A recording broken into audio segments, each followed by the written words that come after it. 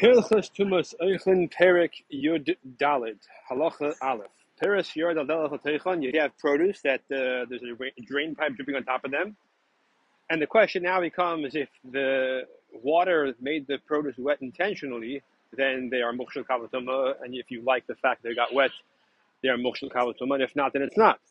So you didn't want it to get wet, so there's no problem of achshar as far as that goes, but because you weren't planning on the drain pipe leaking.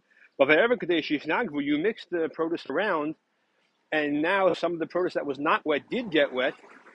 So you spread the moisture evenly throughout the whole area. This way, it dries easier. So loyhuchshu, that's not considered intentionally or desiring the wetness of the fruit, because the only reason why you made everything wet is to spread out the moisture in a way that it should dry easier. Therefore, they're not moshel kabel tuma. Halacha beis. Hamal prius if the guy if the person takes his produce up to the roof to prevent it from getting eaten by the bugs. And therefore, up there, the dew fell on them, and you knew for sure that would happen because dew always falls. It's one of the things Hashem never stops every day of the year, every place on earth. So you knew it was going to happen. Still, they're not moshel kabel tuma because you didn't really want them to get wet. You just brought them up to the roof because there was nowhere else to keep them away from the bugs. However, if you want them to get away from the dew, if you knew that would happen and you were happy about it, then then the muksha. Therefore, because the difference as to whether or not they're muksha depends on your intention behind bringing them up to the roof. The exact same behavior of bringing the produce up to the roof can sometimes make the fruit muksha, sometimes not. It purely depends on the kavana. Therefore, these types of people who don't have kavana, he brought them up to the roof, despite the fact that they had intention they brought them up for the purposes of the dew coming down on the fruit. Nevertheless, they're not muksher.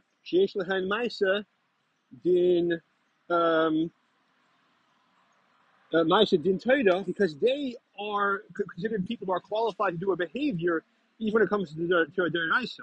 When it comes to their abon like akshara, they don't have kavana. So intention plays no role when it comes to them. It's only if they do something to prove that what their intention was in one direction versus a different direction, that's when their behavior and their intention could play a role.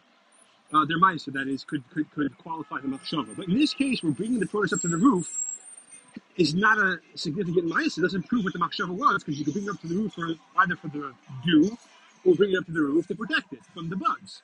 Therefore, that ma'isa is not significant, and the machshava they had about the dew is irrelevant because they don't have machshava. But if, however, once they brought them up to the roof, they then did an action that demonstrates they wanted to get wet, or they want them to be they move the produce around in a way that it should, the dew should go everywhere, that should dry more easily. In other words, the point was they did a deed, a behavior, which proves what the intention was. So in that case, because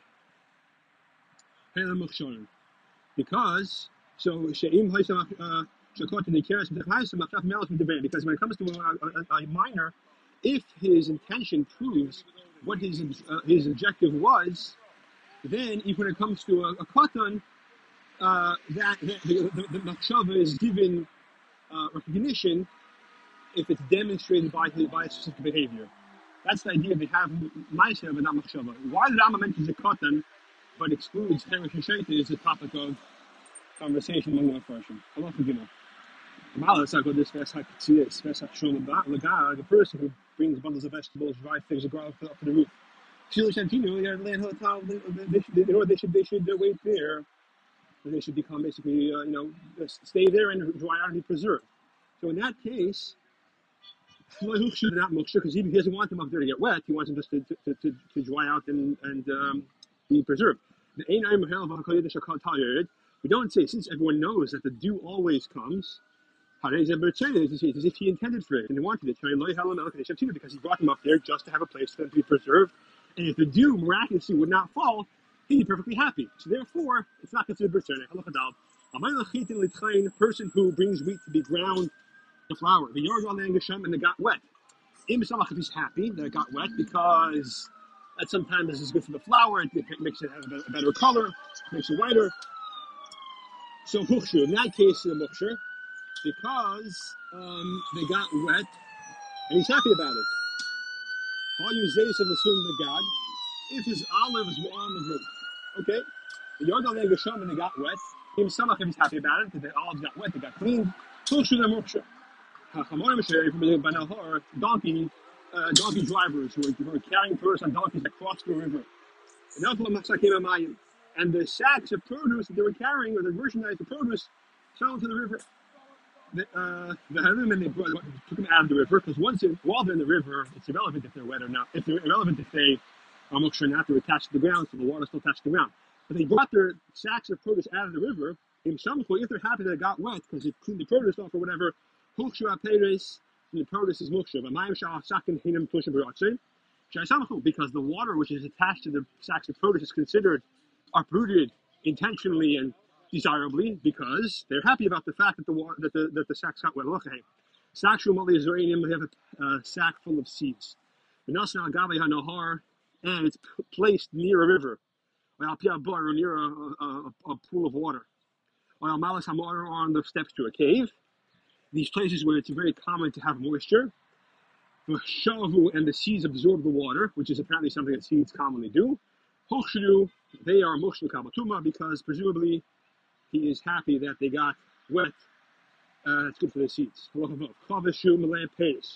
barrel, earthenware barrel full of produce. And the barrel is sitting inside liquid. Or the barrel is full of liquid. So, sorry, either you have a barrel full of produce, let's say an earthenware barrel full of wheat kernels, and you put inside a pool of water, so that the water can't go, into the barrel directly, at least not in an obvious way, because the barrel is solid, there's no holes in it. The alternative cases, or alternatively, you have an earthenware barrel full of produce, full of liquid that you put the earthenware barrel full of produce among a pile of produce. The earthenware barrel full of liquid among a pile of produce. The shavu and the produce absorbed liquid that was through the walls of the barrel. Since earthenware is porous, the produce inside the barrel absorbed liquid, became moist from the water which surrounded the barrel, or the produce outside the barrel became moist from the liquid inside the barrel. Hukshu, in all those cases, it's presumed that it happened, you knew it would happen, and you're happy about it, and therefore that's considered a mukshu. Again, all these cases, it has to be basic, that it's good for the produce, it's good for the person. But the question is this something you expect it to happen? The answer is yes. People know that earthenware barrels are porous, and this will happen. When we say liquid in this scenario, we're talking about what kind of liquid? It's water, wine, and vinegar. The other of the 7 liquids, besides for water or wine includes vinegar. In other words, the other types of liquids, for example, blood, oil, milk, honey, and possibly dew. I'm not sure. Maybe dew might be like water. The other liquids do not seep through the porous holes of earthenware. So we're not going to say that, therefore, the fruits are considered to be wet, or considered to be muksher. Okay, halacha zayin. Right, the pas mechama, person who takes hot bread out of the oven. Back then, they would take a glob of dough, stick it to the side of the oven, and put a fire on, and that would bake the bread. Now, so the means the action of carefully scraping this bread that's stuck to the side of the oven off the oven in an ideal fashion. So the nosaf yachavis, he takes his hot bread, he puts it on top of a barrel. This is a large loaf of bread. The barrel is narrow, so it can sit on the barrel and just be supported by the walls. Now, do we assume that the hot bread absorbed wine from the barrel? So, if it was barley bread, it's because we presume the barley bread absorbs the wine. Excuse me. Again, if it's wheat, it's not muksher, because wheat does not absorb as easily, even though it's hot. If it's barley bread, then it is muksher pesha. Because barley bread does absorb when it's hot from the wine that's nearby. In other words, the barrel is not 100% full. So the bread is not touching the wine, obviously. Nevertheless, it still absorbs from the steam, for example, even though the bread is the hot thing and the wine is not, but it's still considered like it absorbs the moisture of the wine. We can't see if the wine was tummy wine. And it was wheat bread. The bread is tar because it's not mukshir, that's not a common. If, however, it was barley bread, in that case, because the wine itself is tummy, the achshar and tuma happen simultaneously, and therefore the bread is tummy. Halacha, hey, test. And rather than to buy a person who sprinkles water on the floor of his house in order to keep the dirt settled, so it shouldn't make dust in the house. It's called merabbits. So a person who does this process in his house, and then he puts wheat on the floor, and we became moist. If the wheat became moist because of the water he sprinkled on the floor, and then afterwards he intentionally put the wheat on the floor, the wheat is considered moksher. If, however, it's from the stone floor of the house or the rocks on the floor, there was a natural moisture that just condenses, that's not moksher. Person who washes his clothes and he doesn't have a washing machine or a washing bowl, so he uses a kneading bowl. And then afterwards he puts wheat in the kneading bowl when he finishes his laundry. The toner knew, and wheat became moist. If the reason why the wheat became moist is because of the water he put there, then it's mokshu kavatoma. However, it's moisture which is not because of the water he put in for washing. It's some other source of the kneading bowl. I'm not sure what this means exactly, but if it's from the kneading bowl, then it's not mokshu. Halacha test. A person who buries his produce in the sand, so that it become moist. It's mokshu kavatuma because he wants it to get moist, and everyone knows there's always moisture in the sand. In other words, it's considered deliberate and intentional. And that's presuming that he's putting it there for a purpose that the moisture will help it rather than hurt it. A person buries his sand in dry mud. Buries his produce in dry mud. See, when it comes to sand, like by the beach, there's always moisture there. But if it's dry mud, if it's taka moist, mukhshav. If not, it's not mukhshav. So when it comes to sand, the assumption is it's always wet, and the produce got wet. When it comes to, however, dry mud, lav dafka is considered to be wet at the time, unless it's actually wet. Abnabin says, Garner, a person who puts water on the floor of his silo, in order that the dust shouldn't kick up, he doesn't have to worry that the meat was mukhshar. If it got wet, even though he's happy. So again, Rabbi says, a person who sprinkles water in his silo, he doesn't have to wait that the wheat became mukhshar, even if the kernels became wet, despite the fact that he's happy about it. A person who gathers grass that dew came on, and he's going to cover the wheat with it for whatever purpose, to preserve it or something, or to protect it. So there's dew here. This grass is wet from dew, but also has its own natural moisture. Then it's not mukhshar because there's also the natural wetness of the grass mixed with the dew, and we don't know what's what. If, however, that was his kavanah that it should get wet, then it is a mukhshar. And Rabbi says, a person who sprinkles water on the floor of his house so the dust should not kick up. Back then they had dirt floors, dust floors, and the water is tameh. And then he put grain on the floor. If there is wet moisture on the grain, if it's visibly moist, or you can tactile moist, then they are tameh because it's considered beratzin, so it's mukhshar and tumah simultaneously. If not the tar. Person shakes a bunch of vegetables that had moisture on them, despite the fact they moved from one part of the bunch to the other part of the bunch, that's not considered desirable, therefore they're not mukhshar. A person lifts sacks full of produce in the river. piles them on top of each other. The lower ones become muksha with the moisture that goes down upon them from the higher ones. Because he wants them one on top of the other, he knew what would happen. So it's considered bertzene. A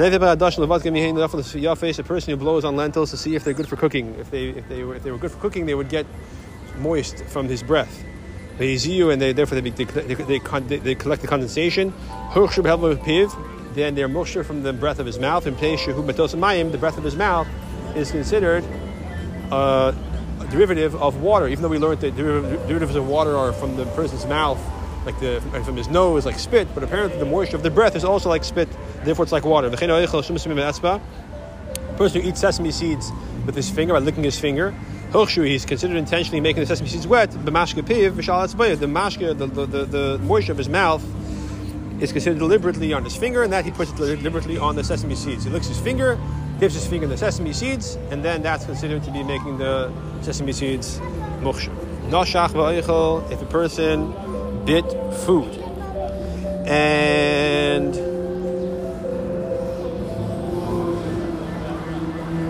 person bit the food, so the food got wet, obviously. If enough on the food fell, the food on the liquid on the food is not considered beratzen, because especially now that it fell, the fact that you bit it and it's wet makes it more disgusting when it falls.